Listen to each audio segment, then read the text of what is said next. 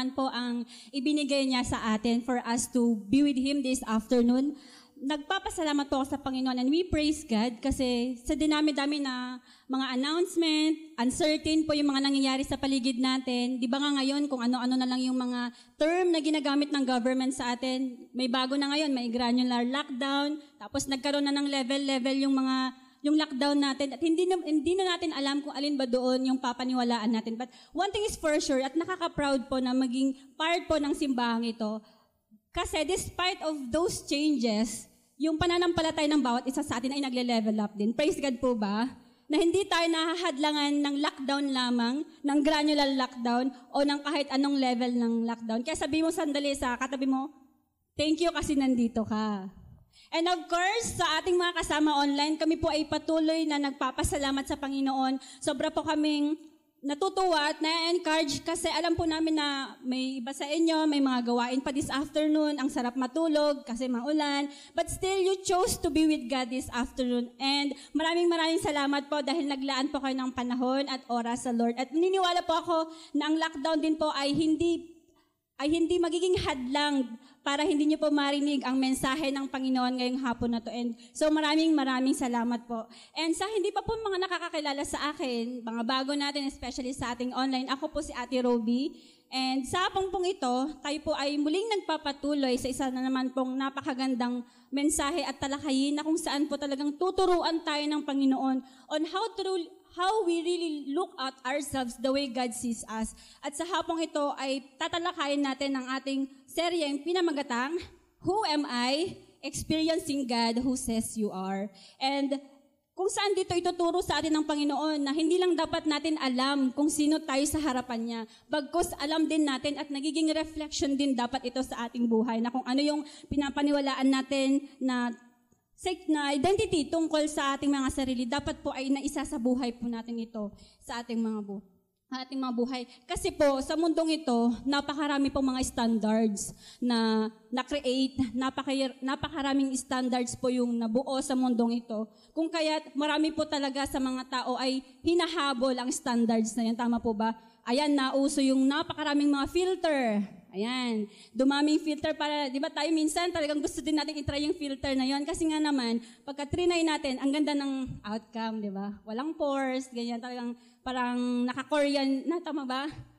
Ayun yung naka-Korean skin, naka-glass skin, and marami sa atin talagang gustong-gusto yan para naman pag pinost natin sa Facebook ay ganda pak, ganun. Ang ganda ng outcome. Ano pa?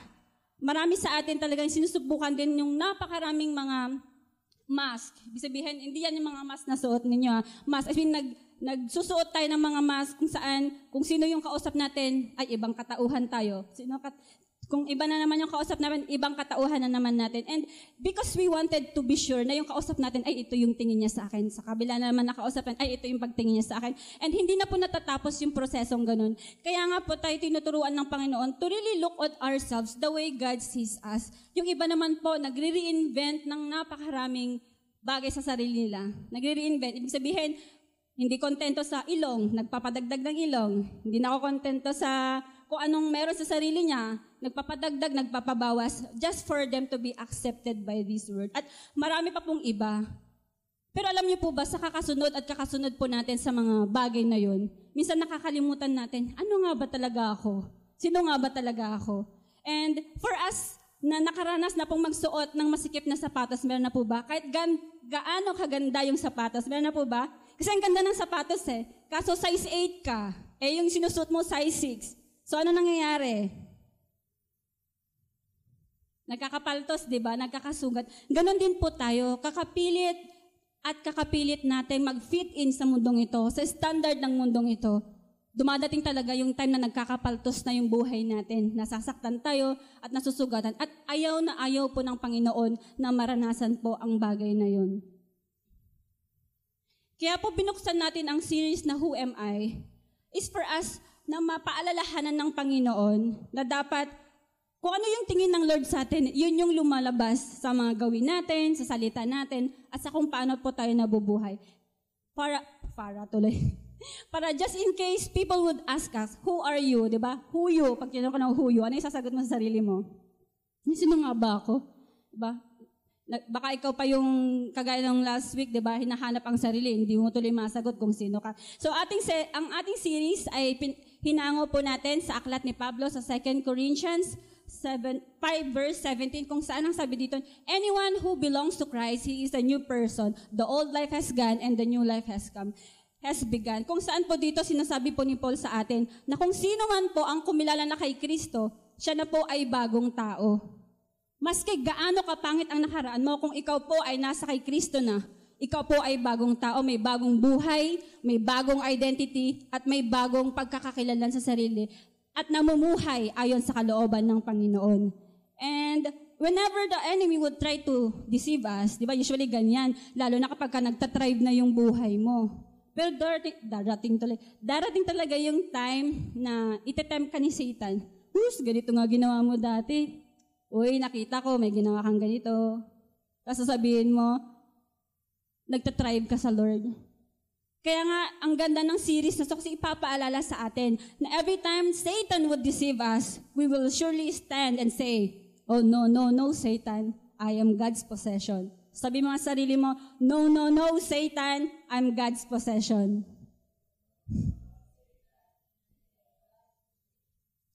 At ang series po na ito ay hinati po natin sa 4 na bahagi. So, nung first Sunday po, tinalakay po natin yung You Are Wanted, wherein God reminded us na we are being predestined to be chosen. Ibig sabihin, bago pa lang po nagsimula ang mundo, ay pinili na po tayo ng Panginoon. Kaya, if times would come na marireject tayo ng nililigawan mo, o nung kahit na sinong tao sa trabaho, we are being reminded na by God, we are being wanted. At noong second Sunday, tinalakay po natin ang isa ring napakagandang mensahe na pinamagatan natin, You Are Valuable, kung saan po dito talagang pinakita ng Lord kung gaano niya kamahal ang humanity, kung gaano kanya kamahal ng Lord yung katabi mo by sending Jesus to die the death we deserve. Siya po ay pinadala ng Panginoon para sa katubusan ng ating mga kasalanan. And when time comes na parang feeling mo, napaka-worthless mo kasi lagi kang pinapagalitan sa bahay o nare-reject sa bahay, feeling mo wala ka na nagawang matino sa trabaho, lagi kang pinapagalitan ng boss mo, this is a reminder for us na Jesus died for us and that what makes us valuable. And for the third week po ay tatalakayin natin ang You Are Secure, and the fourth Sunday po ay tatalakayin naman po natin ang You Are Competent. At sa hapong ito ay dadako na po tayo sa isa ring napakaganda at ako po personal po na ang dami ding itinuro sa akin ng Panginoon dahil once in a while po ay talagang naranasan ko rin po na mag-struggle sa area na to. So ang ating topic po ay pinamagatan nating You Are Secure. You are secure. Sabihin mo nga sandali sa katabi mo, You are secure. At sa mga kasama natin online, kindly comment, secure. Secure. So sa hapong pong ito, ay nag-invite po ako ng medical team. Ayan po, nasa labas po sila. May papapasukin natin. De joke lang. So this afternoon po ay mag-o-opera po ang Panginoon sa atin. So let God be our surgeon. Let God be our cardiologist this afternoon. Nang sa ganun, ma-expose po, ano bang klaseng puso meron tayo ngayon? Diba? Ano bang klase ng puso ang meron na pinapakita natin sa mundo at sa Lord? So, yung dependence ba ng identity natin ay na kay Lord pa ba? So, makikita niya yan ngayon. Yung dependence ng identity mo ba ay sa Lord o nasa mundo na? So, sino dito excited na? Amen. So, kung excited ka na, please get your Bible, if you have your Bible with you. At sa lahat ng mga kasama po natin online, ayan po, bring out your Bible at buksan po natin ito sa Ephesians 1, verses 11 to 14. Ephesians 1, verses 11 to 14. Tayo po ay magbabasa sa Tagalog po na version po. So I invite everyone to please stand up in reverence to reading God's Word. So Ephesians 1 verses 11 to 14. So ang paraan po natin ng pagbasa ay mauuna po muna ang lalaki at susunod po ang mga babae. At sa dulo po, yung last verse, sabay-sabay po tayo magbabasa. So ready na po ba yung mga nasa online? Yan, so Ephesians 1 verses 11 to 14. Verse 11. Mga boys po muna ang mauuna. Okay, 1, 2, 3, basa.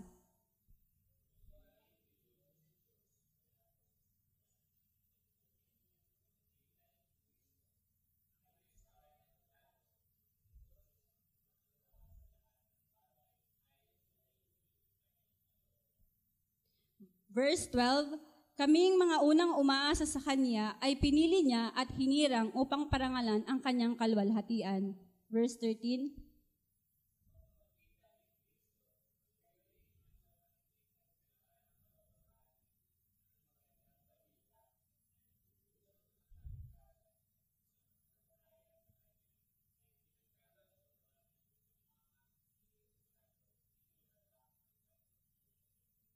Verse 14, ang espiritu ng katibayan na makakamit natin ang lubos ang lahat ng pangako ng Diyos sa atin at sa gayon ay papapurihan ng Kanyang kalwalhatian. Let us pray. Yes, Heavenly Father, we praise you, Lord God. We magnify your name, Lord, this afternoon. Tunay nga po na kayo, Panginoon, ang author of our lives and no one else could ever define us but you alone, O God. We praise you, Lord, because we can humbly come to your throne. We can freely ask for your grace, Panginoon. Salamat, Lord, dahil malaya po kami makakapakinig ng iyong salita ngayong hapon na to. And as we proceed, Panginoon, sa aming pag-aaralan, we wanted, Panginoon, na i-check mo ang aming mga puso, Lord God. I-check mo ang aming mga buhay. At kung may mga bagay man, Lord, na hindi ka nalugod, hindi ka na napapurihan, Panginoon, ay ngayong hapon ay patuloy po kami nagpapalinis. Lord, balutin mo po kami ng iyong banal na dugo at gawin niyo po kami, Panginoon, na malinis na daluyan ng iyong pagpapala, Lord. Let your Spirit speak to us this afternoon, O God. We invite the Holy Spirit to manifest on our midst, Lord. Kayo po ang magturo, Panginoon, kung may kailangan po kayong tanggalin sa aming mga isipan, mga lies na dapat ituro ang katotohanan, Panginoon. Speak to us, Lord God. Correct us, Panginoon. Kayo lamang, Panginoon, ang aming marinig, pero gamitin niyo po ako, Panginoon, bilang daluyan ng iyong salita ngayong hapon na to. At matapos ang lahat, Lord, ay maibalik namin ng pinakamabuting papuri at pagsamba sa iyo. Ito ang aming dalangin sa pangalan ni Jesus. Amen. Please watch this video.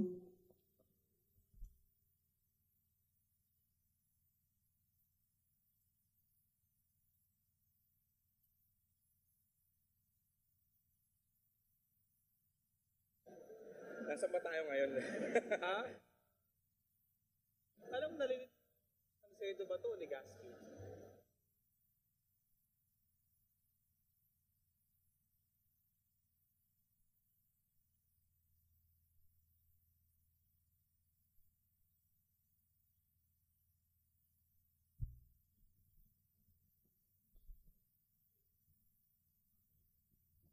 So, meron lamang po tayong technical issues. Pero yung video na ipapanood ko, it is as advertisement po ng BPI wherein ipapakita dito na ang isang secure na tao daw dapat may pabaon. Pagka mahal mo daw yung anak mo, kailangan meron ka daw savings account para sa mga anak mo. So, pero dito, ini-encourage niya na lahat tayo, matanda, bata, ay kailangan ng pabaon for life daw. Para daw at least kahit papano, mawala man daw yung magulang, ay magkakaroon naman ng kahit papanong pang-start na financial yung kanyang mga anak. Tanong, sino dito naalokan na ng ganon? Naalokan ka na ng networking company. Yung sasabihin sa'yo, work from home to, sama ka sa webinar. Meron na bang naka-experience ng gano'n? Yung sabihin, ano lang yung trabaho dito, encode lang, post lang. Dahil ikaw, wala ka namang time, lagi ka nasa Facebook, so okay lang ako. So, join ako dyan. Meron na bang gano'n? Naka-experience na maalokan? Hindi nyo alam na networking, pero networking pala. Pasindapi po sa mga nagtatrabaho sa, mga networking. Power ba? Power. O di kayo dito, yung naalokan ng insurance. Ayan, kailangan daw, magkaroon daw tayo ng financial security kasi hindi mo alam ang buhay. Baka ngayon nag-uusap kayo pag uwi mo ng bahay, tigok. So, paano na yung family mo pag hindi ka financially secured? Meron ba ditong ganito? Meron ba? O di kaya naman, yung St. Peter Plan. Yan. Talaga isa sa mga napaka-demand na product ngayong season na to is yung mga death plans. Kasi sobrang daming namamatay, so kailangan, hindi mo alam kung kailan din talaga ang buhay mo. So, inaalok talaga nila yon for the family na may iwan na hindi na po mahihirapan. Hindi na po sila mahihirapan pampalibing sa'yo kung mamamatay ka man. Di ba? Hindi na sila mahihirapan kung saan kukuha, kung saan ka ibuburol. So, ito po yung mga usually na naririnig natin. Naalok natin kasi sinasabi nila kapag ka daw meron ka ng mga bagay na to, secure daw ang future mo. So, narinig niyo na yon? Kapag ka kumuha ka nito, o sinong merong ganon? May St. Peter plan, may insurance. Wala yun. So, di ba, minsan kasi kapag ka hindi mo rin alam yung identity mo, maniniwala ka kasi ang sasabihin kasi nila, ilalatag talaga nila yung napakagagandang benefits na makukuha mo. Talagang very promising talaga yung ilalatag sa'yo. Diba? Usually, ipapakita nila, ito yung narating ko na dati akong basurero, pero nung nag-try ako nito, kita mo naman yung bahay ko, diba? Mansion, o di kaya yung iba, sasabihin pa, kapag ka nag-join ka dito, malilibot mo na yung buong mundo. Hindi na lang yung nagsisearch ka, tapos nandun ka. Pag nag-join ka dito, mararanasan mo rin yun. O di kaya yung iba, pagka nag-join ka dito, ganito kikitain mo, ipapakita yung cheque. Tignan mo to. Check out ko to. Diba? Ito yung payout ko nung nakaraang linggo, ipapakita sa'yo yung mga million. Diba nakikita naman natin usually ng mga ganyan sa Facebook? Diba? Talagang sabi ko, yung kaibigan ko, ano lang to dati kulelat sa klase. Pero tignan mo, million. Diba? Usually ganun, pinapost talaga nila. So bakit kaya nila yun ginagawa? Kasi ang unang pumapasok sa isip nila kasi gusto daw nilang makatulong. So gusto daw nilang makatulong sa iba para daw maging secure yung financial aspect ng mga tao. Meron naman dito, ang iba naman po yung dependence ng security nila. Kailangan daw makapag-asawa ka daw ng mabait at loyal. Ayan, sino yung ganyan? Okay lang Rob, kahit hindi na po Kristiyano, basta mabait at loyal. Kasi loyal so hindi yun magloloko. Diba? Meron bang ganon? Nasa checklist ninyo, basta mabait at loyal, pwede na. Di ba usually, nagiging ganon yung dependence ng marami mga kababaihan kasi nga, they think na kapag loyal, hindi yan magloloko. So, may security sa marriage, may security sa relationship na meron sila. So, bakit ko po ito binabanggit?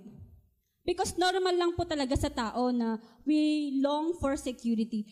We really need for security. Kaya nga, napakaraming mga bagay ang ginagawa natin, di ba? Para maingatan tayo, kagaya ngayon, we really follow yung safety protocols, di ba? Pag uwi ng bahay, nag-alcohol, kahit saan. At kahit saan kang pumunta, kunyari pupunta ka ng mall, di ba? May mga security guards. May mall ka na bang pinuntahan na walang security guard? Di ba? Wala pa. So lahat ng mall may security guard, mga banks.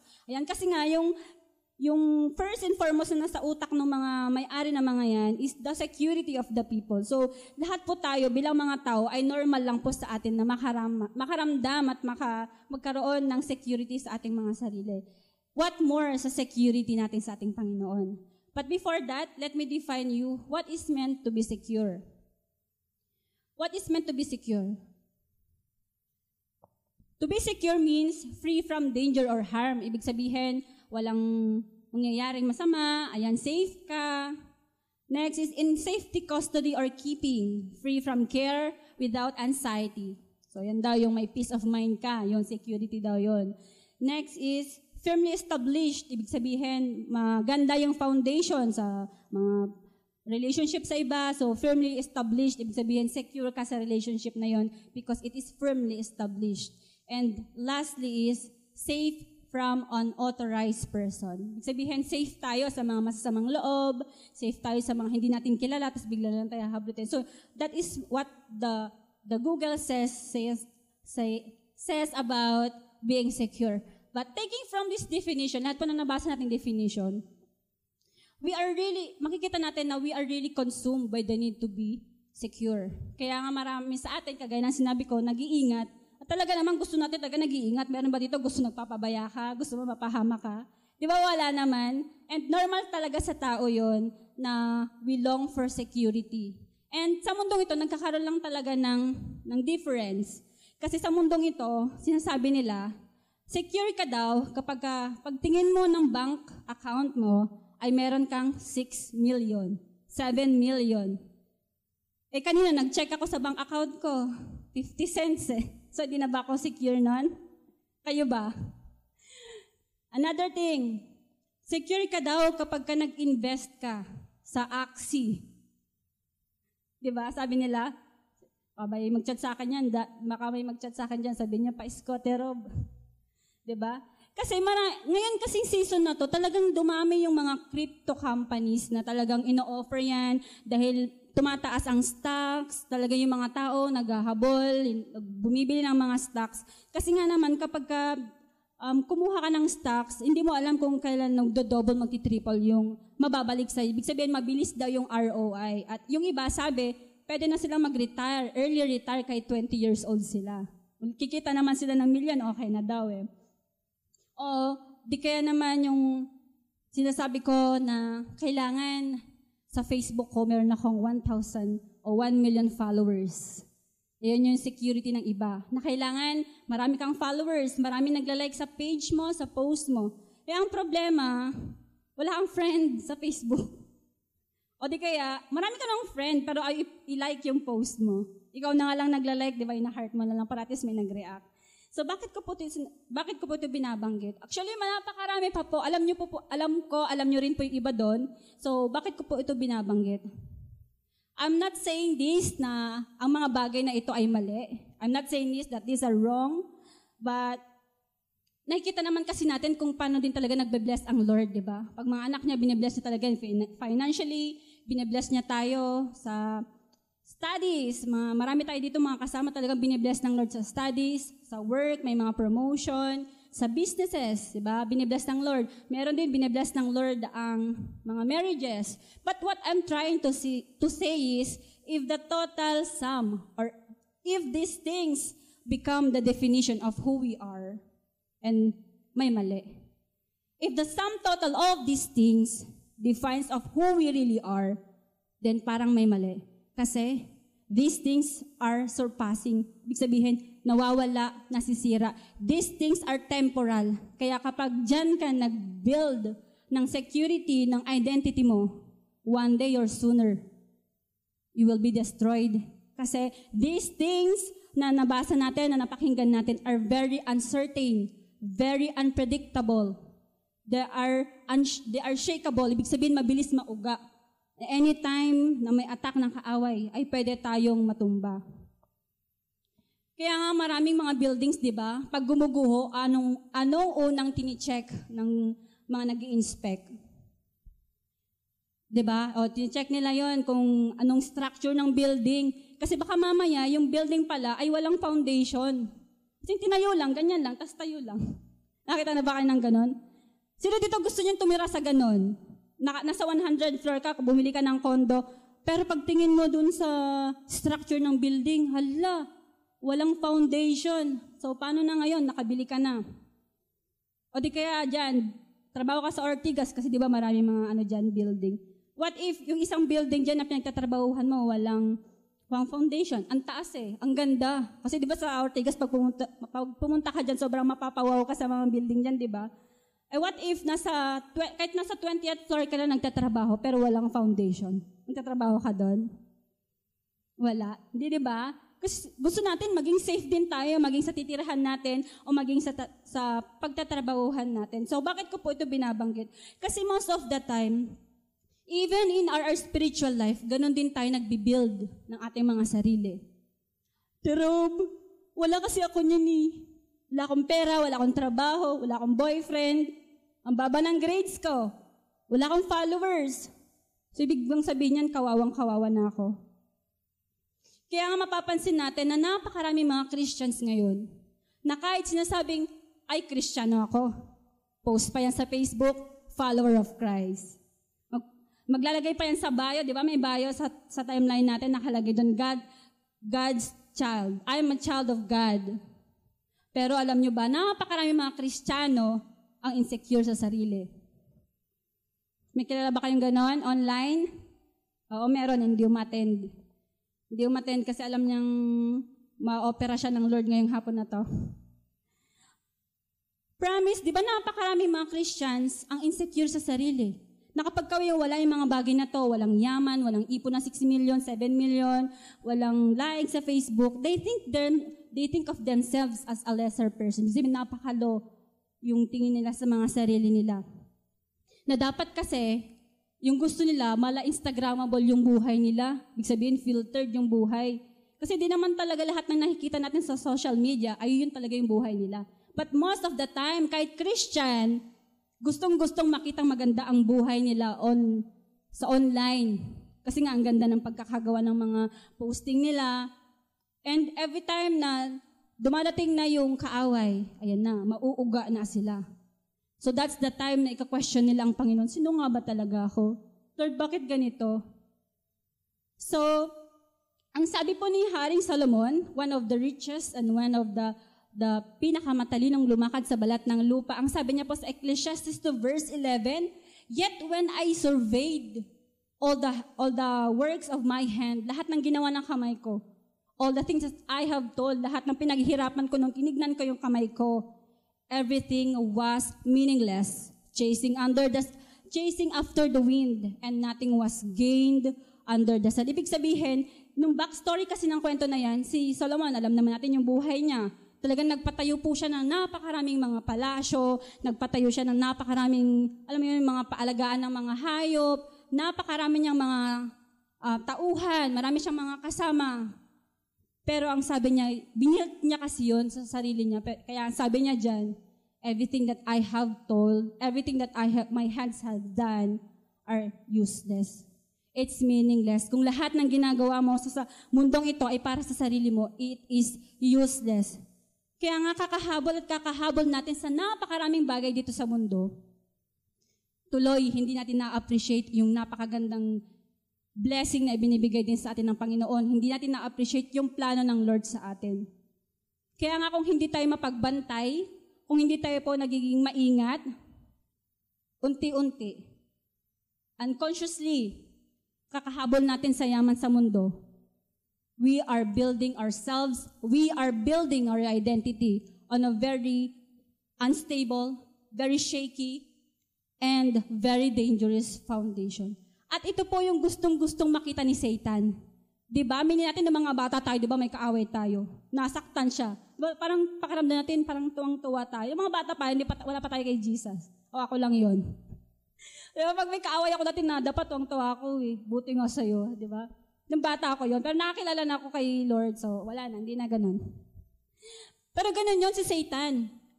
Kasi every time na nakikita ka ni Satan na lumalago, maganda ang buhay mo, gagawan siya ng paraan para i-shake yung identity na meron ka, i-shake yung buhay mo.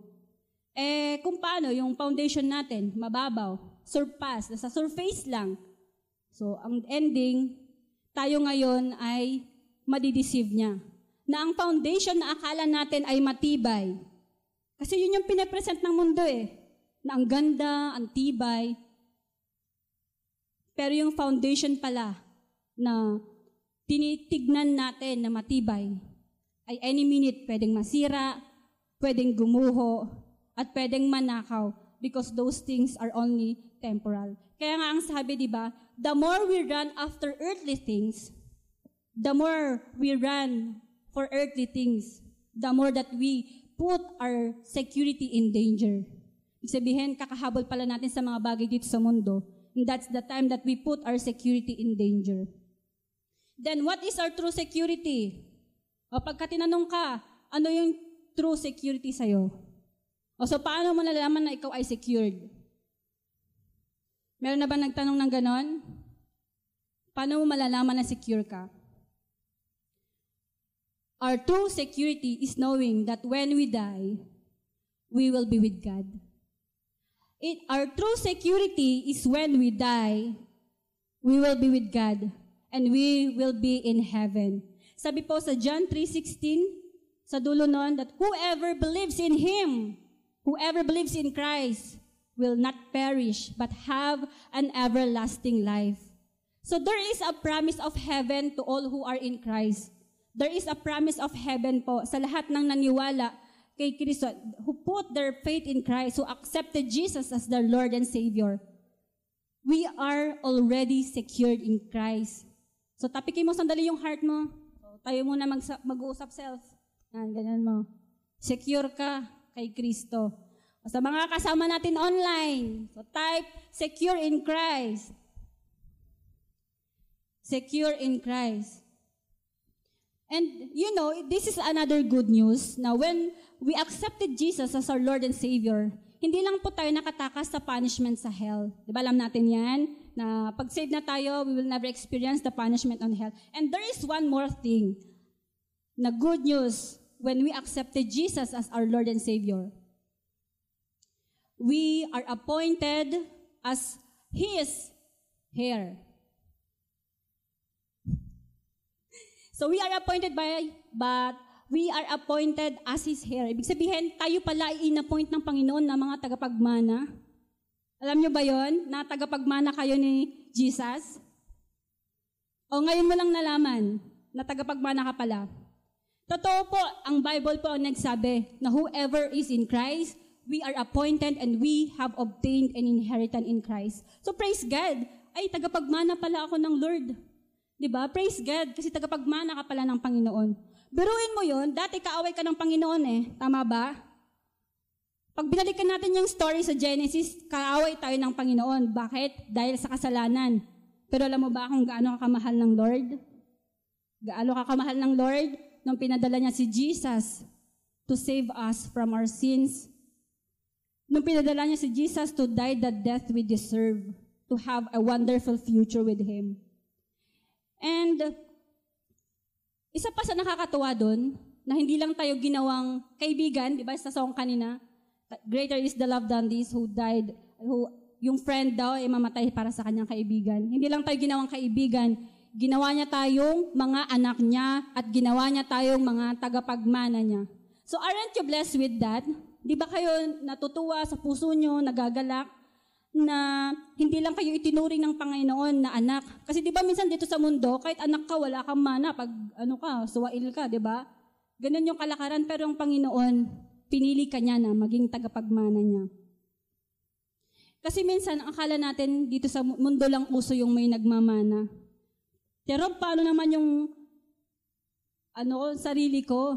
Wala akong mamanain kasi wala naman kaming lupa. Wala naman kaming ari-arian. Wala namang yaman ng mga magulang ko. So anong mamanain ko? But this is a good news.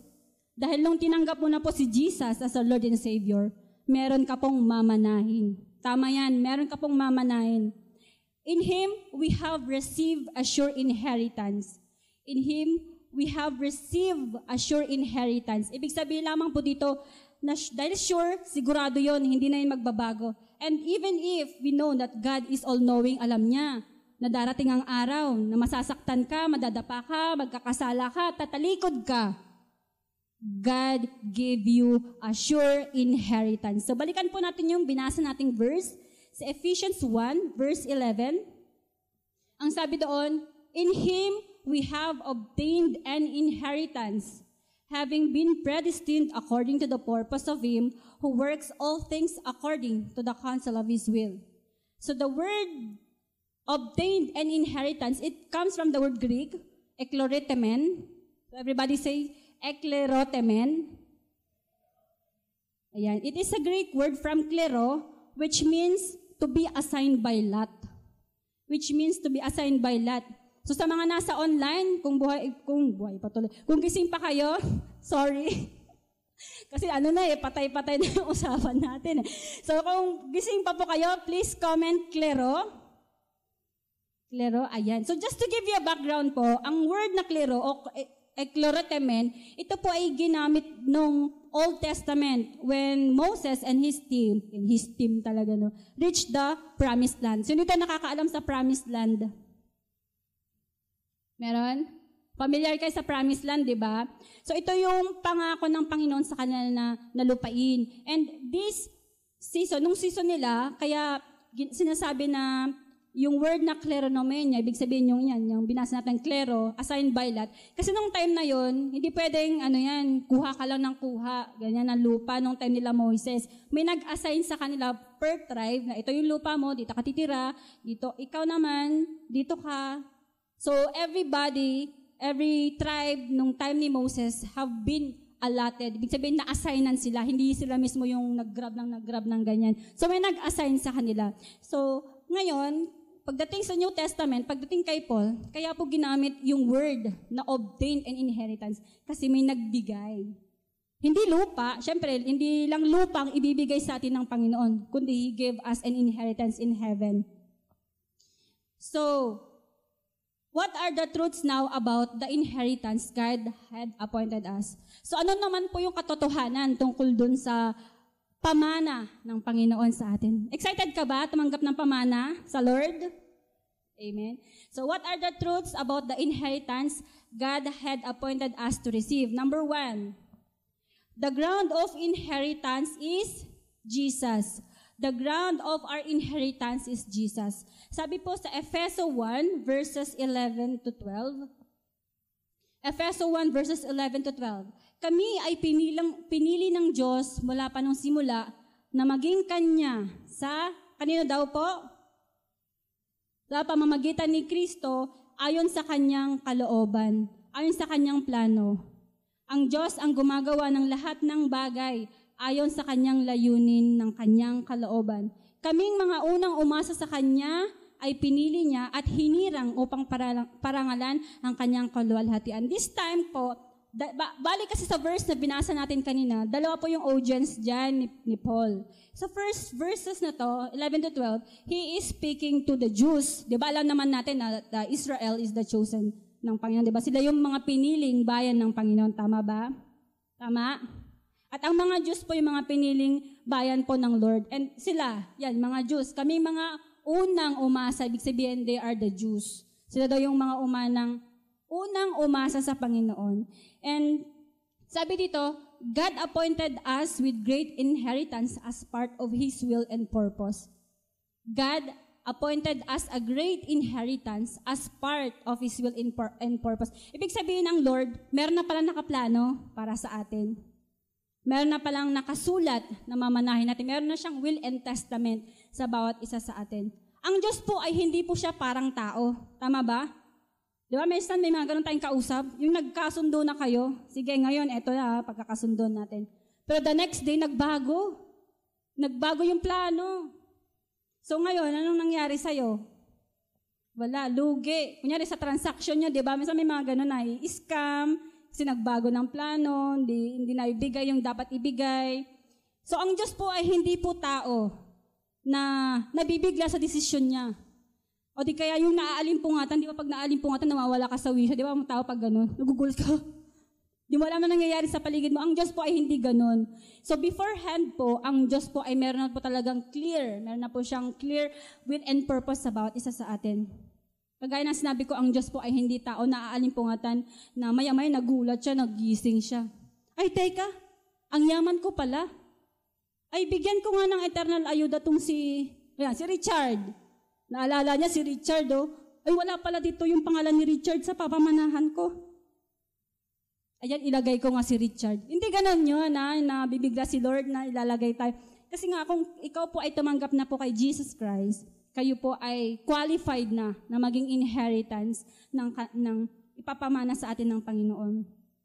So sabi dito, Jesus is the ground of our inheritance. Ibig sabihin, siya po yung dahilan kung bakit tayo may mamanahin. Siyempre naman, di ba, kung hindi ka naman kilala ng tatay mo, bakit ko papamanahan yung kaibigan mo?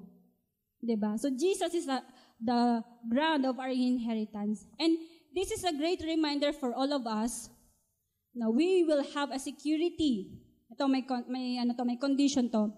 Magkakaroon lang daw po ng security yung ating mga buhay. Yung identity natin, may if doon. If we put our faith in God, if we put our hope in Christ, ibig sabihin, kailangan pala tumanggap ako. Kasi nga, sa pamamagitan nun, mapapabilang tayo na as part of His family. And if we put our hope in Christ, we will find a cornerstone. Ibig sabihin, makakahanap pala tayo ng matibay na sandigan. Diba? Sino ito mayroong ganon, mga kaibigan, matibay mong sandigan? Hindi natutumba. Nakahanap tayo ng solid ground and firm ground. Ibig sabihin, kahit gaano tayo ugain ng testing ng mundong ito, kahit gaano tayo bungkalin ng mga kasinungalingan ng kalaban, ng kaaway, yung identity natin will be standing firm because we are grounded by God. We are grounded in Jesus Christ. So it is a lie to believe na kahit Kristiyano ka na, hindi secure ang future ko, Tirob. Wala akong yaman. Wala akong iPad. Hindi secure yung future ko, Tirob.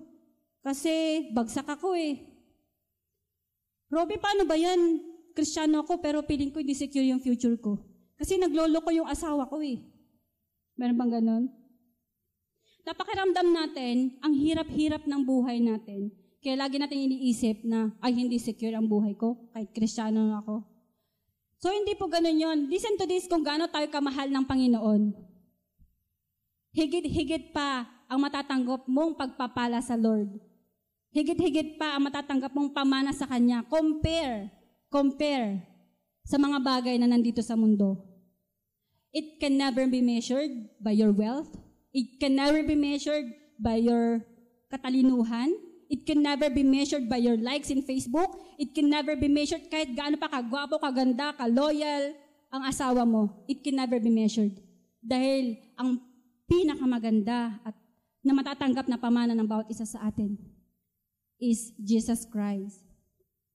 Number 2, another truth about our inheritance is the guarantee of our inheritance is the Holy Spirit. The guarantee of our inheritance is the Holy Spirit.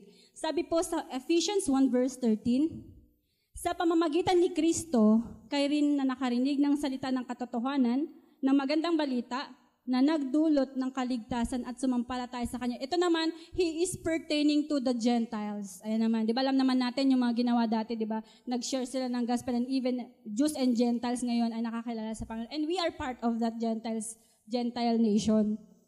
And sabi doon, na sino daw po yung, nung nakarinig po sila ng magandang balita, ito po ay nagdulot sa kanila ng kaligtasan, sumampalataya po sila. At ngayon, ay sila rin, yung mga Gentiles, ay pinagkalooban naman ngayon ng banal na espiritu. Na ano daw? Pag tinanggap mo daw, ano daw yung pangako? Pinagkalooban tayo ng pangakong banal na espiritu bilang tatak ng pagkahirang sa atin. Ang espiritu ang katibayan na makakamit natin ng lubos ang lahat ng pangako ng Diyos sa atin. At sa gayon, ay pupurihin natin ang ating Panginoon. So, dito pala, the Holy Spirit is the guarantee of our inheritance. The guarantee of our inheritance. So, everybody say guarantee. O, yung mga kasama natin sa online, please type guarantee. Ayan. Alam niyo po ba, one sign kung paano niyo po totoong nakikilala ang isang tao na may totoong relasyon sa Panginoon is through the Holy Spirit. Alam niyo po ba yun? Na one sign ng tao ay may totoo pong relasyon sa Panginoon is through the Holy Spirit and the works that is in Him, yung kilos o gawa o bunga ng banal na Espiritu na nasa Kanya. Sabi nga sa verse na binasa natin, no, sa Ephesians 13, pinagkalooban ng ipinangakong Espiritu bilang tatak ng pagkahirang sa inyo. Ibig sabihin pala, yung banal na Espiritu, siya po ay tatak ng mga Kristiyano. The Holy Spirit is the seal in the life of a Christian. The Holy Spirit is the seal in the life of a Christian. Sino dito nakapag-try na po kayong maglakad ng mga legal documents? Meron na po ba? Yung mga ikakasal, di ba? Maglalakad ka ng mga legal docs. O di kaya mga papeles na kailangan ng sealed. O notary seal, ayan, pinapunta kayo sa notaryo, nagpatatak kayo. So nito, naka-experience na. Meron na, di ba? O di kaya nagpatatak kayo ng mga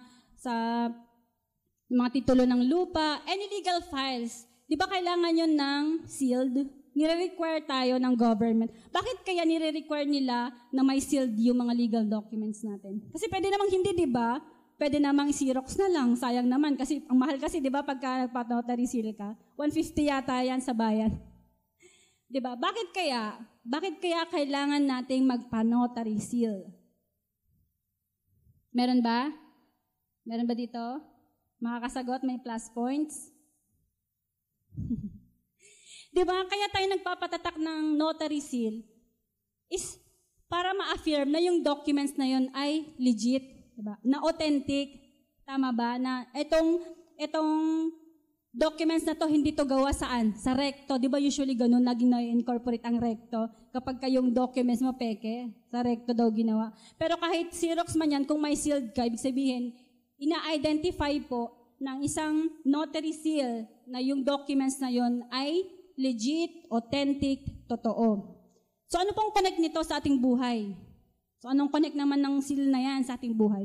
Ibig sabihin po, yung Holy Spirit will affirm us the genuineness of our identity in Christ. Ibig sabihin, siya pala yung magpapatunay na ikaw ay anak ng Diyos. Ang Holy Spirit po ang magpapatunay na ikaw ay parte ng pamilya. Ang Holy Spirit po ay magpapatunay na ikaw po ay isa ring tagapagmana ni Kristo. So it give us the access. Di ba ibig sabihin kapag ka-part ka ng family, pwede ka na, pumasok ka na. Di ba? Silid ko po. Pasok ka. Welcome ka dito. Di ba pagka mga ganun, meron tayong full access. Meron tayong full access sa Lord. Kapag meron tayong Holy Spirit sa ating mga sarili. Meron tayong access sa Panginoon. Meron tayong access sa Father in Heaven na magpapatunay na anak nga niya tayo. Siyempre, through the Holy Spirit that is in us. Sino dito nakapag-try ka ng bumili o magbayad sa mga premium na app? I mean, yung mga application, may premium, may bayad, ganyan. Like Netflix, Spotify, Canva, YouTube, di ba merong premium account? So dito nakapag-try ka na, yung nagbayad ka talaga. Yan. Kasi ba usually pag mga app, yung may trial, di ba usually 15 days. Di ba nga nauso ngayon yung yung tempo ba yun? Yung sumikat ngayon yun kasi akala na free trial yun. Yung pala nakaltas yung mga accounts nila, di nila alam na may certain na nag-connect doon sa mga bank accounts nila. Ngayon nabawa. So dito yung ganun. Now, you are willing to pay the price for that app. Kasi nga, di ba usually kasi pag mga app, may certain days lang na pwede mong gamitin. Bibigyan ka 3 days. Yan, 3 days. Tapos syempre, pagka sabi niya sa'yo, oops, tapos na yung trial mo, magtutuloy ka ba? Syempre tayo, minsan, matipid tayo. Minsan nagtitipid tayo. Ang ginagawa natin, wag na lang. Ayoko ituloy. Sa iba na lang. Doon tayo sa free. Ganyan. O di kaya naman dito, dahil gusto mo yung app na yon, as in talagang very, very useful naman kasi. So, ginagawa ng marami sa atin. Ay, wala pala dito. Sa labas, di umattend. Nagka-crack. Diba? Yung nagka-crack, ibig sabihin nyo, kina-crack yung app. Alam niyo ba yon? May nakakaalam ba paano mag-crack dito? Yung kina-crack, di ko alam kung paano yung i-explain yun, pero kina-crack yung app, parang sa gayon, magamit mo ng medyo matagalan yung app. Diba? Kina-crack yung app. Pero ang problema, ito ngayon ang problema, hindi ka ngayon makapag-update. Hindi kasi pwedeng i-update yun yung mga krinak na app. Kasi pagka krinak mo yung app, it's either pag nag-update ka, mawawala yung connection access mo doon, hindi mo ma-access na. Kasi nga syempre nag-update ka, ganyan. So kapag malalaman mo nga rin yung pag mga iPhone, ganyan, pagka nag-update, hindi na nagtuloy, masisira siya. So, yung mga ganon. Pero pag ikaw ay willing to pay the price, ayan, willing to pay the price po yung app. So, ano mangyayari? Unlimited update, tama ba? Kapag ka nag-update o nag-level up po yung system, yung app, na-enjoy rin po natin yung benefit nun. Na-enjoy po natin yung full access at madalas, hindi po nag-e-expire ang mga ganong klase ng app. So bakit ko po ito binabanggit? The same din po sa Christian life natin. Kapag ka authentic kang Christian, kapag paid version ka, may full access ka sa Lord. Si paid version ka, si Lord na nagbayad sa'yo eh. Binayaran ka na ng Lord. Walang nagpa-pop up sa buhay mo na kung ano-ano. Di ba usually kasi ganun? Pagka yung mga free trial, ang daming app, ay daming advertisement. Yung nasa ako niyan, nanonood ka ng preaching, paiyak ka na, biglang, lalabas siya, ganun, di ba? Di ba yun? Sorry, ganun, may mga ganun na yung nasa moment ka na na paiyak ka na, sobrang makabagbag damdamin yung pinapakinggan, bigla may mag-pop up na ganun, nakakainis minsan. Nawawala ka sa wisyo. So, ganun yun. Kapag ka pala authentic ka sa Panginoon, authentic yung nako-confirm ng Holy Spirit na authentic ka, wala na nagpa-pop up na ganun sa buhay natin. Walang nagpa-pop up na advertisement at na kung ano-ano sa buhay natin. Wala nagpa-pop up na mga kalokohan sa buhay natin. Kasi nga, we are authentic Christian. Kahit pa may pinagdadaanan ka, kahit pa mahirap ang pinagdadaanan mo, still, yung fire nasa puso mo. Kasi nga, authentic eh. Totoo ka eh. And may bunga ang banal na Espiritu. May bunga ang Holy Spirit. At doon makikita, authentic tong Christian. Kaya nga malalaman mo kung ang isang Kristiyano ay krinak lang din. Diba? Alam mo kung ang isang Kristiyano ay nakrak. Gaya ng isang app. Why? Kasi naka-free trial lang yan. Umattend lang yan sa'yo. Kasi kagaya kahapon, may umattend. Dahil may food, dahil libre, pamasahe, uma-attend lang. Nakano lang siya, free trial. Trial natin, testing natin kung pwede ako dyan. O di kaya naman, ang nakakatakot dito, kapag ka naka-free trial ang connection mo sa Lord, sooner or later, mag-e-expire ang kabaitan. Diba? Sa una, mabait yan. Hello po. Diba? Hi po. Ganyan pa yan. Puro po, hindi mo maalis sa kanya yung po. Pero pag tumagal yan, mag-e-expire yan. Matapakan lang ng ka-church. Ganun na agad. Para lang Leon, eh, no? Ganun ba yan? Galit na agad. So, nag-expire yung kabaitan. Ano pa? Nag-expire ang passion sa ministry. Nag-expire yung desire to serve. Madalas, ang nagpa-pop up sa kanya, mga kalokohan. Yan, mga kalokohan. Puro kalokohan. At kapag kakinorek, nagtatampo, nagagalit sa church, at eventually, itatanong niya yan sa Lord, Lord, bakit naman ganun? Anak mo ako, di ba? So, bakit may mga ganung testing? Testing pa talaga yung term nila doon, no? At nakakatakot po sa mga ganitong Christians, sila pa yung nagsasabi minsan na, matagal na akong uma-attend sa church. O pag tinanong mo, kailan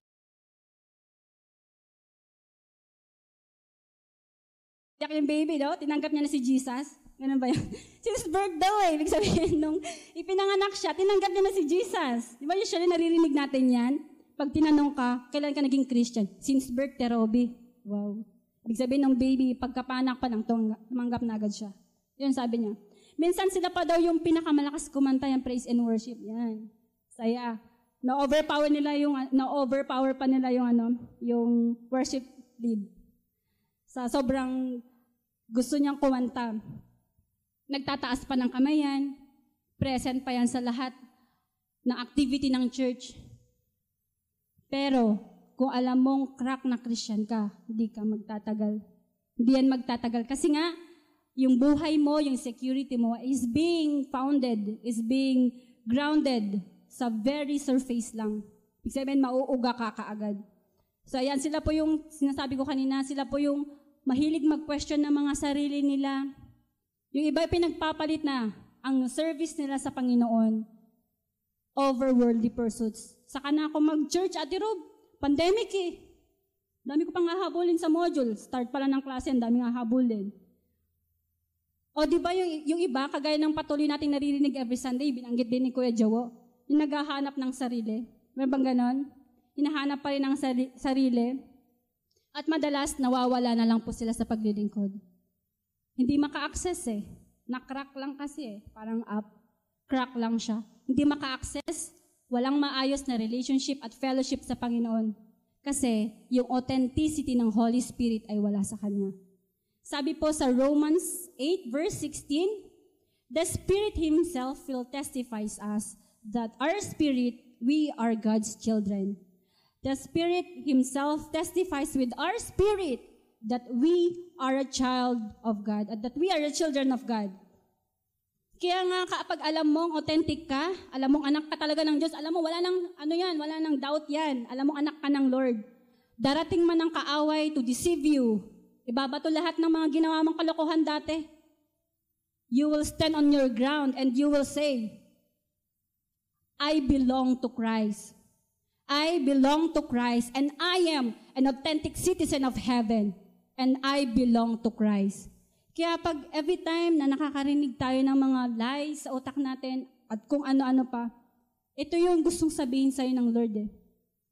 At ang sarap sa pakiramdam na nare-remind tayo ng Panginoon na every time na may mga lies, sasabihin sa'yo ng Lord, you belong to me. Diba ang sarap sa pakiramdam? Ang Diyos sasabihin niya sa'yo, you belong to me. You are my authentic family and you belong to my divine family. Kaya mong tumayo Kaya mong tumayo to prove your identity. To prove that you are God's possession. That you are God's children. And that you are the heir of God. Tagapagmana ka ng Panginoon. So it is a lie to believe na kapag ka-Kristiyano ka, hindi ka secure kasi wala kang yaman sa mundo. Hindi yun totoo. Kasi ang sinabi ng Panginoon, if you are in me, you are secure. You are grounded by the Holy Spirit who testifies who you belong to Christ. At alam niyo po, kapag po tayo ay namatay na, ayan, usapang patay na naman. Pag tayo po ay namatay, hindi po hihingi ng Panginoon yung birth certificate natin. Di ba usually sa birth certificate may nakalagay doon religion? O, nakalagay doon, born again. Hindi niya yun i-check. Ang i-check niya, yung authenticity ng Holy Spirit na nasa iyo. Kaya sabi mo nga sandali sa katabi mo, o dapat may sealed ka. Yan, may sealed. Another thing, the Holy Spirit is a deposit guaranteeing our inheritance. B, the Holy Spirit is a deposit guaranteeing our inheritance. Sabi po sa Efeso 1 verse 14, ang Espiritu ay ano daw po? Katibayan na makakamit natin ng lubos ang lahat ng pangako ng Diyos sa atin. Sa other term po, ang sinasabi na guarantee o katibayan, ito po ay deposit, down payment, o paunang bayad, yan, para na lang maintindihan. Paunang bayad na matatanggap natin sa whole inheritance na ibibigay sa atin ng Panginoon. May paunang bayad ang Diyos sa inyo. Sino dito nakapag-try ka na makapag-transact ng malaking halaga? Like for example, 50,000, ganyan. Kunyari sa sasakyan, yan, para na makarelate ang lahat. Sa mga may motor, ayan, inire-release ba sa inyo nung seller nang wala kayong cash out? Meron bang ganon? Bumili ka ng item, 150,000. Sige, bigay mo muna sa akin yung gamit. Later ko na lang bayaran. Walang cash out. As in, bigay lang muna. Meron bang ganon? Di ba wala? Kasi nga, yung down payment or yung cash out, yun po ay patunay na may kasunod pang bayad. Tama ba? Na magbabayad tayo. Depende sa term na ibinigay o pinagkasunduan. The DP or the down payment will guarantee of the rest of the payment will come in time. Ibig sabihin, mababayaran din yun in time. Eh, nakakatakot, di ba? Pagka nakipag-transact ka, wala kang cash out. Kunyari, ikaw seller. Diba? Ako, nagtitinda ako ng sasakyan. Tapos, bumili sa akin si Jehu ng motor. Binigay ko lang sa kanya yung motor. Wala siyang bayad sa akin. So, di ba, sa mundo natin, sabihin natin, walang ganun. Kasi nga, lugi ka. Lugi si seller. So, sabi dito, sa Romans 8:23, at hindi lamang ang sanlilikha, kundi tayo mga tumanggap na ng Espiritu bilang unang kaloob. Ayan, unang kaloob mula sa Diyos ay dumaraing din habang hinihintay natin ang pahayag ng ating pagiging anak ng Diyos at ang paglaya natin sa ating mga katawan. And sa 2 Corinthians 2 verses 21 to 22, ang sabi dito, it is God who establishes us with you in Christ and has anointed us. And who has also put His seal on us. Ibig sabihin, siya din po ang nagbigay sa atin ng seal. And has given us the Spirit, has given us His Spirit in our hearts as a guarantee. Ibig sabihin, pinapatunayan po ng Panginoon na meron po siyang paunang bayad through the Holy Spirit that is in you.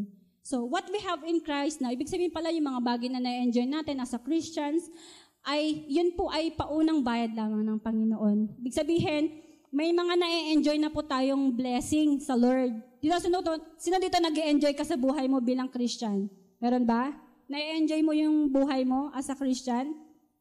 Amen? And yung mga paunang bayad na sinasabi dito is you know that you have freedom. I mean, pinatawad ka na ng Panginoon. Sino dito alam mong pinatawad ka na ng Panginoon? Amen? Paunang bayad yan. We are given the privilege to worship Him. Paunang bayad yan. Think of the joy, the love, the peace, and every fruit of the Holy Spirit. Yan, kung meron ka yan, paunang bayad yan ng Panginoon. At lahat po yan ay patikim lamang. Yan, patikim lamang sa mamanahin natin sa langit na bayan. Kaya nga nakakalungkot lang, no? Kapag kayo mga Christians, pag hindi mo naintindihan yung napakagandang inheritance na ipapamana sa atin ng Panginoon, hindi mo talaga ma-appreciate yung heavenly things. Kapag hindi mo po naintindihan, kasi nga, nakakalungkot lang for some time, kasi whenever a Christian trade his time for God, ba nakakalungkot? Ikaw nga lang, di ka makapag-devotion ng isang araw, parang may something, di ba? There is something wrong in our hearts na parang na-miss mong mag-devotion, as in, parang may something talaga sa heart mo. Kaya nga, ako minsan, kapag kami naririnig ako mga Kristiyano, pag tinanong mo kung nagde-devotion ka ba, sasabihin sa'yo, hindi ko feel Nakarinig na ba kayo ng ganang excuse? Yung, hindi po ako nagde-devotion kasi hindi ko po feel. Kasi po, hindi ko po naiintindihan yung binabasa ko. Meron bang ganon? Kaya nakakalungkot talaga kapag ganon, yung excuse natin, na we are trading our time for other things, other than our fellowship with God. Yung ipinagpapalit ng isang Kristiyano ang kanyang identity because of likes, because of fame. Nakakalungkot ng isang Kristiyano ay kung saan-saan sinesecure ang sarili. Sa boyfriend, sa girlfriend, sa achievement, sa dami ng kinikita, kahit gaano pa kalaki yan, kung hindi naman si Jesus ang foundation ng buhay mo. Any time of the day ay pwedeng manakaw, pwedeng masira, at pwedeng gumuho. Pero kung totoong may Diyos ka, ayan na naman tayo, kapag totoong may Diyos ka, may attack man ng kaaway o bibigyan tayo ng doubt to really doubt bibigyan tayo ng kaaway ng rason to doubt our identity because of our present situation. Our present situation, pwede tayong tumayo Pwede tayong magstay on our ground because we know that the guarantee of the Spirit is in us.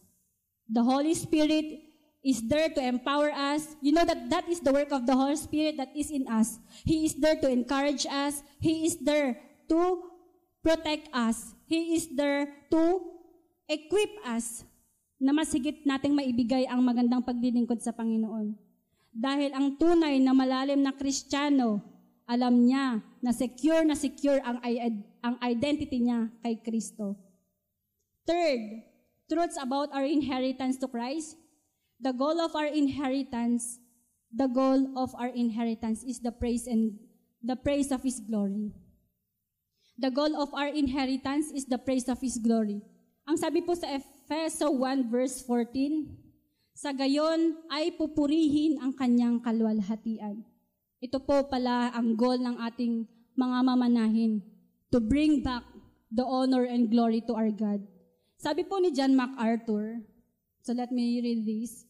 All creation belongs to God, and in His infinite wisdom, love, and grace, He chose us to provide redemption for the fallen creatures He made in His own image, for His own sake, for His own glory, even more that at their sakes, because they do not belong to themselves but to Him. So ibig sabihin po pala, na our salvation and all the promises, the blessing, the privileges na nararanasan natin when we accepted Jesus Christ, ito po pala ay babalik din sa Lord. Diba? It belongs to the praise and glory of our Jesus Christ. Kaya nga when we read our Bible, yan, sa mga nagbabasa ng Bible, when we read our Bible, kapag ka nag-glorified body na po tayo, Pag nasa langit na tayo, pag glorified body na tayo, hindi na natin pag-uusapan kung gaano kalaki ang kinita mo dito sa mundo. Meron ba? Pagdating mo sa langit, uy, patay ka na pala. Magkano kinita mo sa lupa? Di ba walang ganon? Pagka nasa langit tayo, hindi na tatanungin, hindi na natin pag-uusapan, anong grade mo sa physics? Anong grade mo sa NSTP?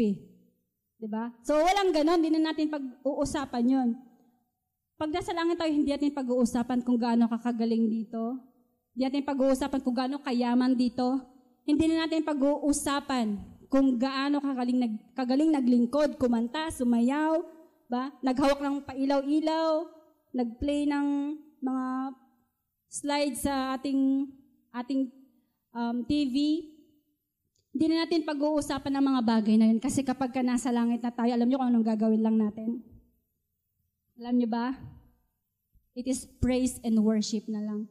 So ngayon, kung dito sa lupa, tamad na tamad ka mag-praise and worship, practice ka na. Kasi pag nasa heaven ka, wala tayong ibang gagawin, kundi mag-praise and worship sa ating Panginoon. Kasi ngayon yun yung goal ng ating inheritance, to bring the praise and honor sa ating Panginoon. We are celebrating the kingship of God, of Jesus, to all over the creation. So, sunod dito, excited ka na kantahan si Jesus sa langit? Amen? Excited kayo lahat? Sa mga nasa online, excited ka na kantahan si Jesus? Amen.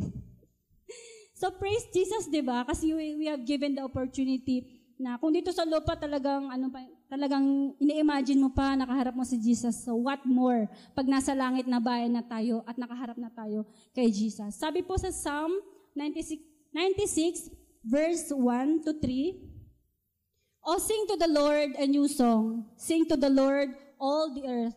Sing to the Lord, bless His name. Tell of His salvation from day to day. Ibig sabihin po dito ni Paul and ni David that when we die, we will going to God face to face, meeting Him, at wala na tayo ibang sasabihin pa, kundi our praises to Him. Di ba ang sarap sa pakiramdam na nasasabi mo na ng personal sa ating Panginoong Jesus yung kung gaano tayo talaga na pinagpala niya din dito sa lupa, kung paano niya tayo iniligtas.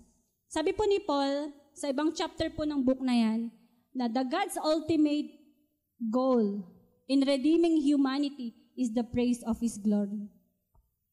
So again, this should our hope. Bilang mga Kristiyano, ito dapat yung pag-asa natin.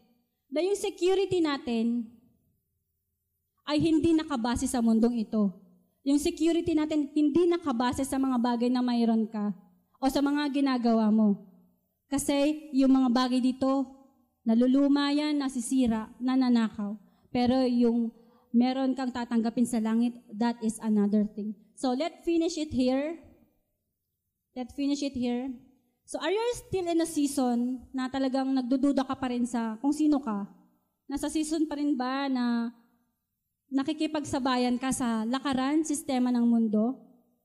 Nasa season ka pa rin ba na hindi mo alam kung secure ka ba talaga? Pero kung ikaw, na nandito o nanonood, gusto mong maranasan yung totoong security na kay Kristo lamang nagmumula, this is what you do. How to be secure in Christ? Number 1, get to know God personally. Get to know Jesus personally. Ang sabi po sa John 1:12, but to all who did receive Him, sabihin, those who received Jesus, who believe in His name, has the right to become the children of God.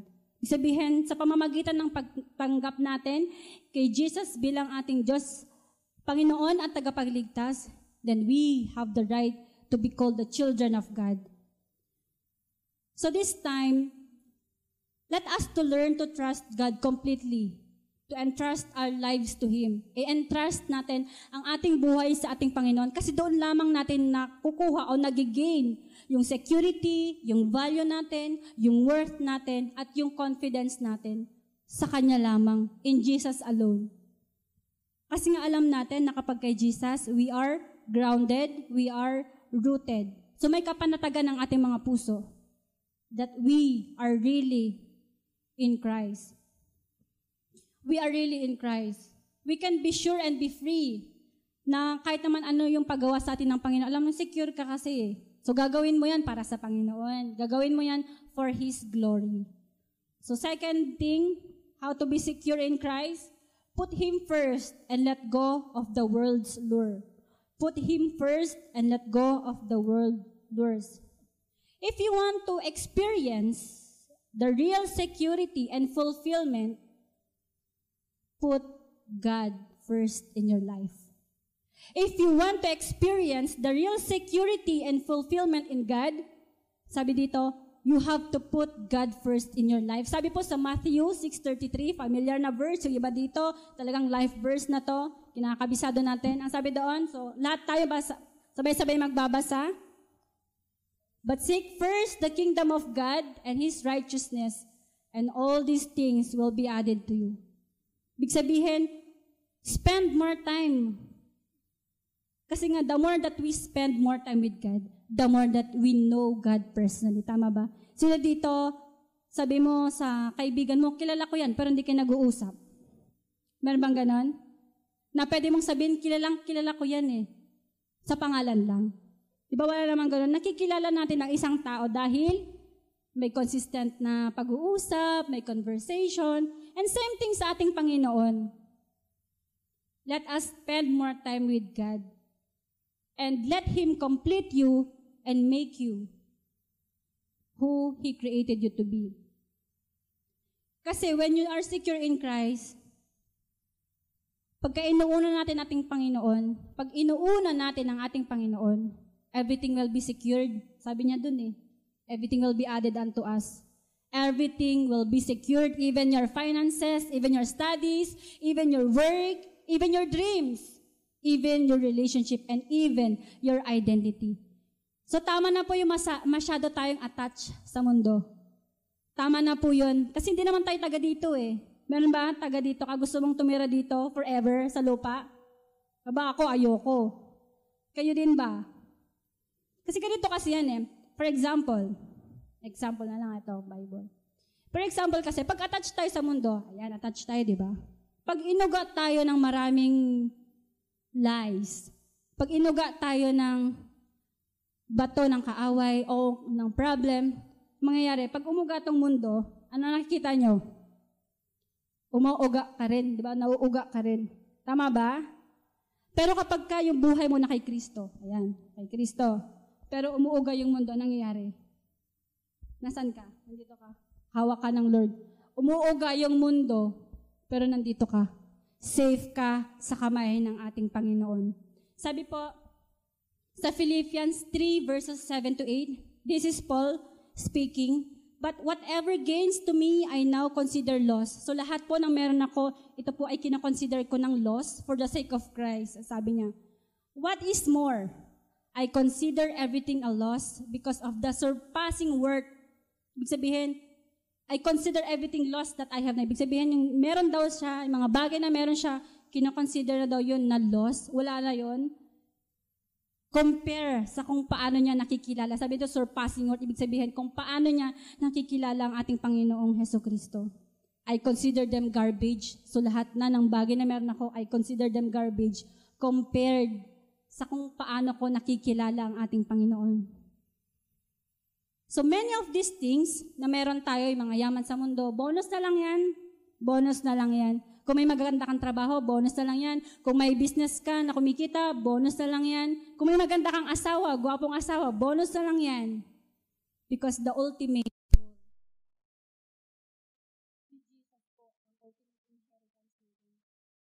it is incomparable, it is unimaginable. Yung makikilala natin ang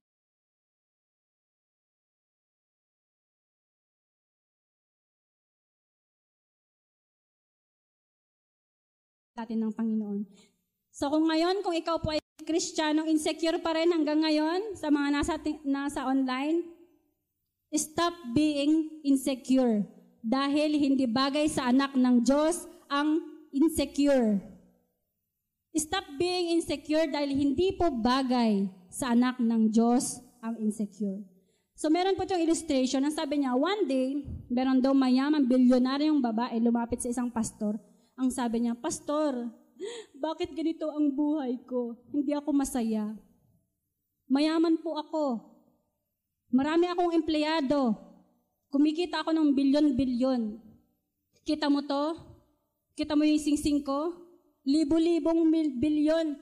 Bilyon-bilyon ang halaga nito. Kita mo yung sasakyan ko? Wala pa yan. Marami pa ako niyan sa bahay. Pinakita niya, kita mo tong mansion ko? Napakalaki nito. Halos buong Pilipinas kasya dito. Sobrang laki ng bahay. Pero anong sabi niya? But why am I feeling like this? I have everything. I have the money to buy all things. But why am I still feeling insecure? Alam niyo ba, yung mga mayaman, maraming takot yan, mga mayaman. Kasi syempre naman ba, mayaman ka. Matakot, mamaya, nakawang ka, ma-hold up ka, makidnap ka. So yun yung mga takot nila. At ito rin yung tinutukoy ng babae dito. Lahat ng yaman, feeling ko nasa akin na. Pero bakit napaka-insecure pa rin ng pakiramdam ko? So, ito ngayon ang gustong sabihin ng pastor sa kanya. Wala namang masama na mayaman ka. Pero dapat mayaman din ang relasyon mo sa ating Panginoon. Walang masamang maging mayaman. Kung talagang i-bless ka ng Lord, why not, di ba? I-bless ka ng Panginoon, bakit hindi? Pero what's her point? With all the riches that she had, bakit insecure pa rin siya? Bakit takot pa rin siya? Kasi nga, yung security niya is not being founded in Christ. In Christ, ikaw at ako ay meron na pong seguridad. Meron pong security yung ating mga buhay. May garantisadong maayos po tayong buhay pagtapos ng buhay natin dito sa lupa. At hindi po yan mababayaran at hindi po yan mabibili ng kahit na ano. So if you let Christ reign in your heart, you will never worry because you have enough. And that is Jesus. And last point, how to be secure in Christ? Start having eternal perspective. Start having an eternal perspective. Sabi po dito sa Hebrews 3 verse 14, for if we are faithful to the end, trusting God just as firmly as when we believed first, we will share in all that belongs to Christ. If we are faithful to the end, trusting God just as firmly as we first believed Him, ibig sabihin, kung kayo po ay tapat hanggang dulo, kung paano po tayo nagtiwala sa Panginoon nung kayo po ay nakakilala, then time will come that we will share the inheritance with Jesus. Christians, friends, listen to this. We are not the partaker of this world. Hindi po tayo taga rito sa lupa.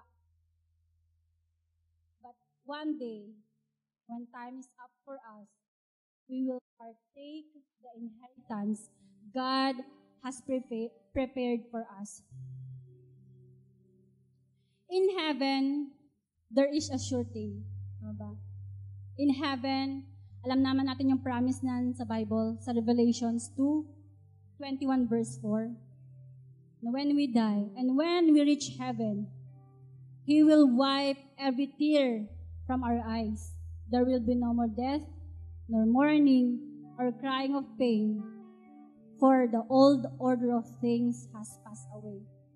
Sabi po, sa Luke 12, verse 20 to 21, yes, a person is full to store up earthly wealth, but have no rich relationship with God.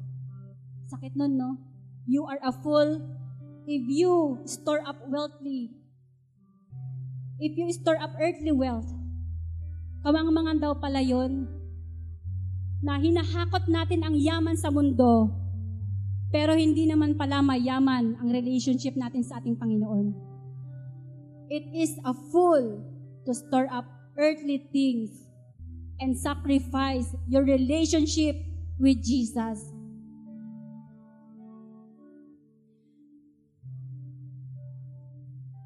Ang pag-aani at pag-impok ng yaman sa mundo ay hindi po minasama ng Lord. Hindi yan minasama ng Lord na may mga finances ka ngayon, you are well. Diyan minasama ng Lord.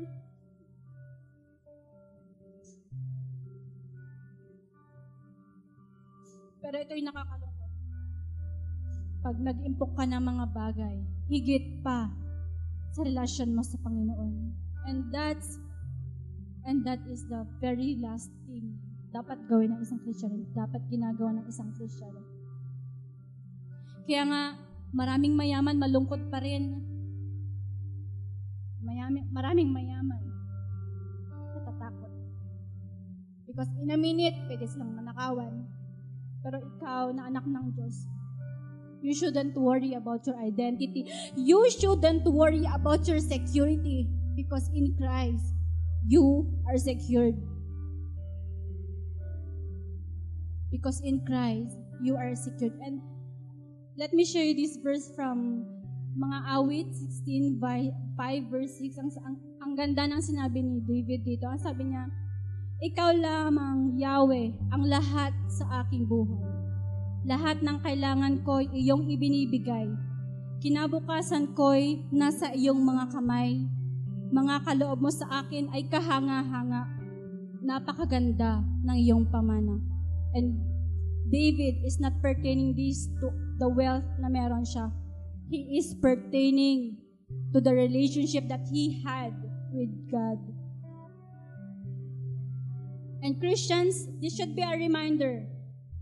God wants His people to understand that if you are in Christ, you are completely secured. And the greatest security you could ever have is being with God when time is up for us. And lastly, i-share ko lang po yung kwento ng 3 puno. Hindi ko alam po sa inyo kung familiar na po kayo sa kwento na to. So there are 3, the tale of the 3 trees. May 3 magkakaibigang puno, nangarap isang araw. Ang sabi ni unang puno, makinig kayo, paglaki ko, and when the time is up for me, gusto kong maging sikat. Kasi gusto kong hawakan ang pinakamayamang treasure sa buong mundo, sabi niya. The second tree, ako rin may pangarap. Paglaki ko, gusto ko, ako yung pinakamatibay. Ako yung makikilala ng pinakamalakas. Kasi gusto kong maging malaking barko na kahit bagyo, na kahit malalaking alon ay susuungin ko. Ganon ako katibay at gusto ko, ganon ako makikilala. And the third tree said, ako gusto ko kapag lumaki na ako, kasi maliliit pa lang siguro sila. Sabi niya, gusto kong maging tanyag. Pero in a way, na kapag nakikita ako ng mga tao, kapag matayog na ako, gusto kong makita nila yung langit. Pag tinatanaw daw siya, gusto niyang makita ang langit. But one day, may 3 woodcutter pong pumunta sa bundok, sa mountain top. Sila po ay pinagtataga. Pinabas sila, binabas sa bundok, at inilagay kung saan sila dapat. So, ang unang puno, inilagay po siya sa isang karpentero. Excited. Excited na excited ang unang puno. At ang sabi na, sa wakas, matutupad na yung pangarap kong maging mayaman. Kasi gagawin akong treasure box. Kasi diba pag treasure box, you're holding a lot of treasures. Tama?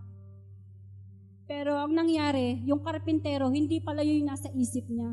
Yung karpentero, ginawa siya ngayon feed box. Ibig sabihin, yung pagkainan ng mga, pakainan ng sabsaban, ginawa siyang sabsaban, pakainan ng mga hayop, naiyak ngayon siya. Sabi niya, hindi ito yung pangarap ko. And then the second tree, dinala ngayon siya sa isang shipyard, paggawaan ng barko. Tuwang-tuwa siya. Sa wakas, gagawin na akong malaking barko. Matutupad na yung pangarap kong maging barko.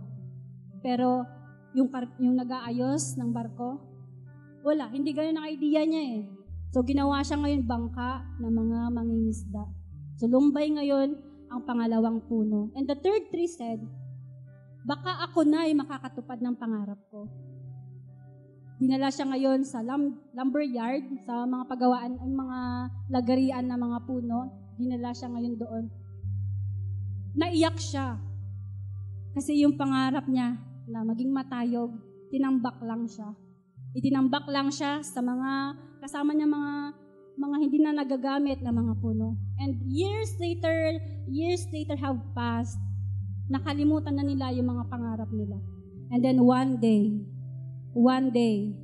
a young woman and her wife and her husband came to that place at ibinaba yung sanggol doon sa feed box.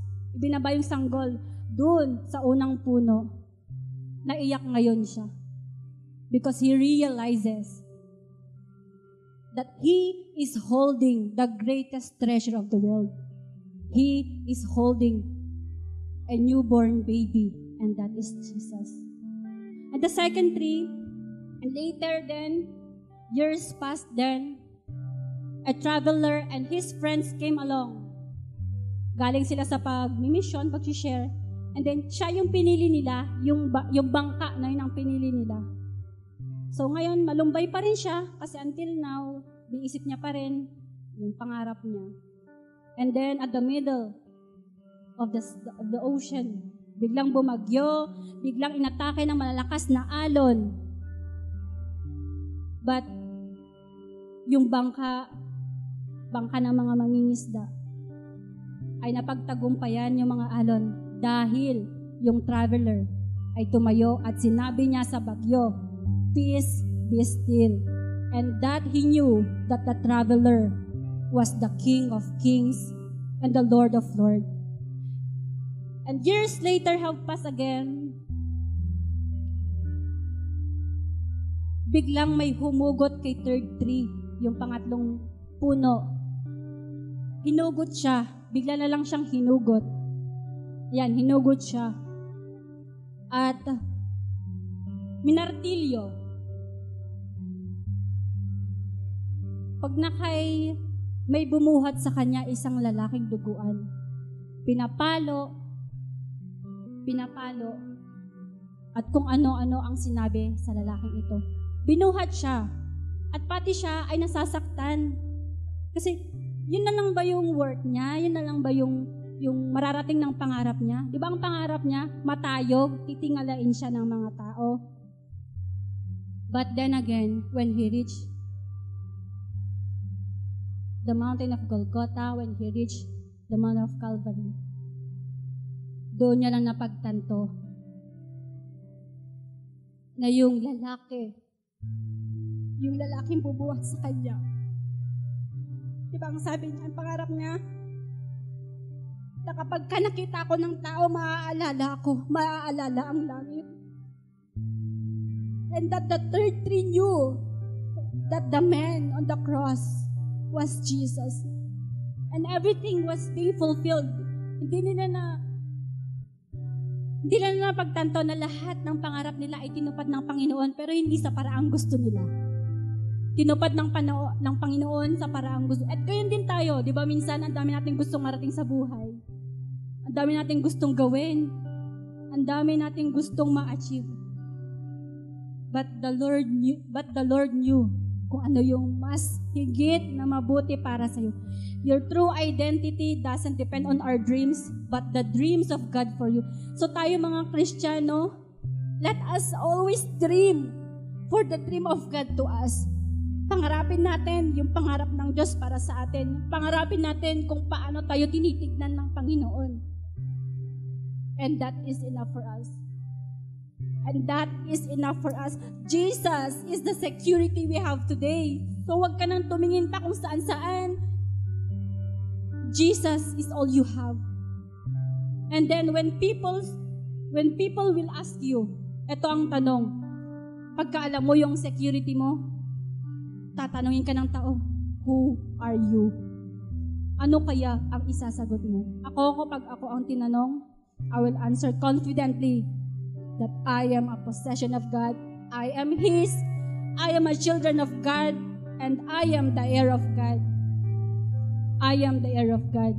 So dapat ganun din ang tingin natin sa ating mga sarili. that we are that we are the heir of God. I invite everyone to please stand up.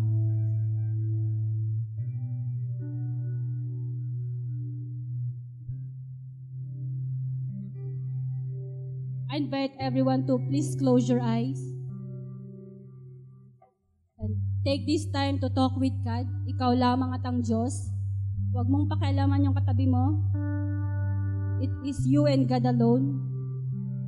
And let this moment be a moment of truth between you and God alone.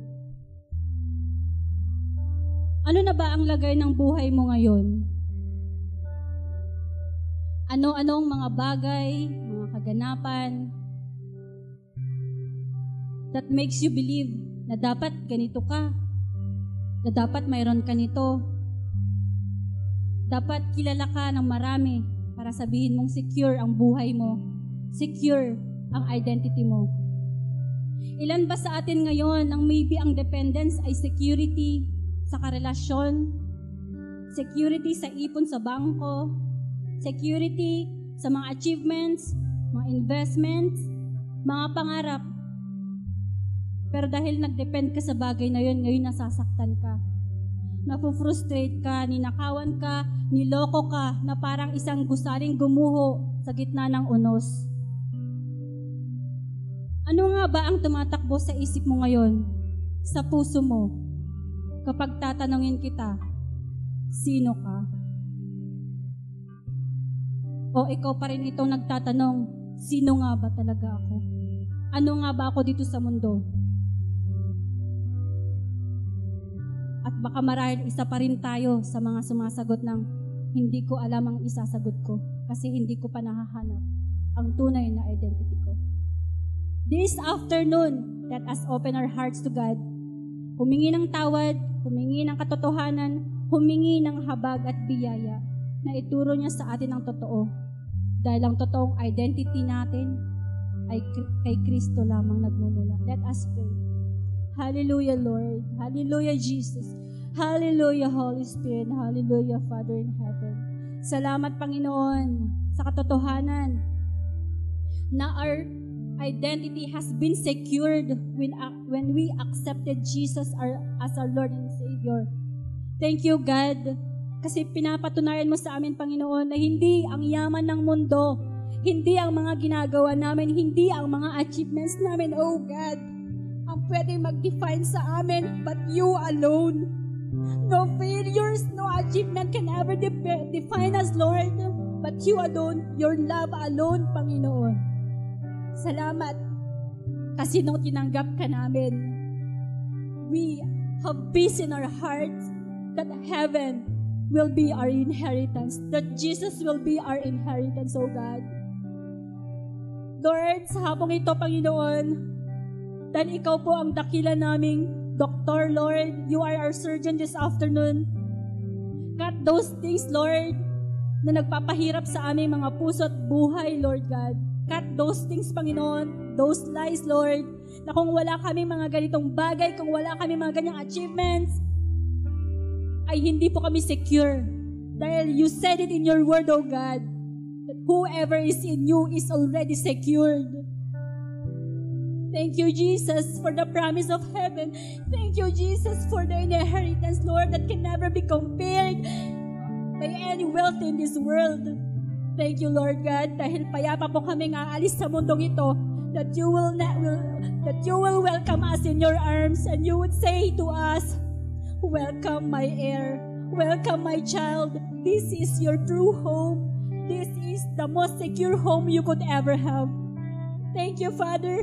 Thank you, Jesus, for this truth, oh God.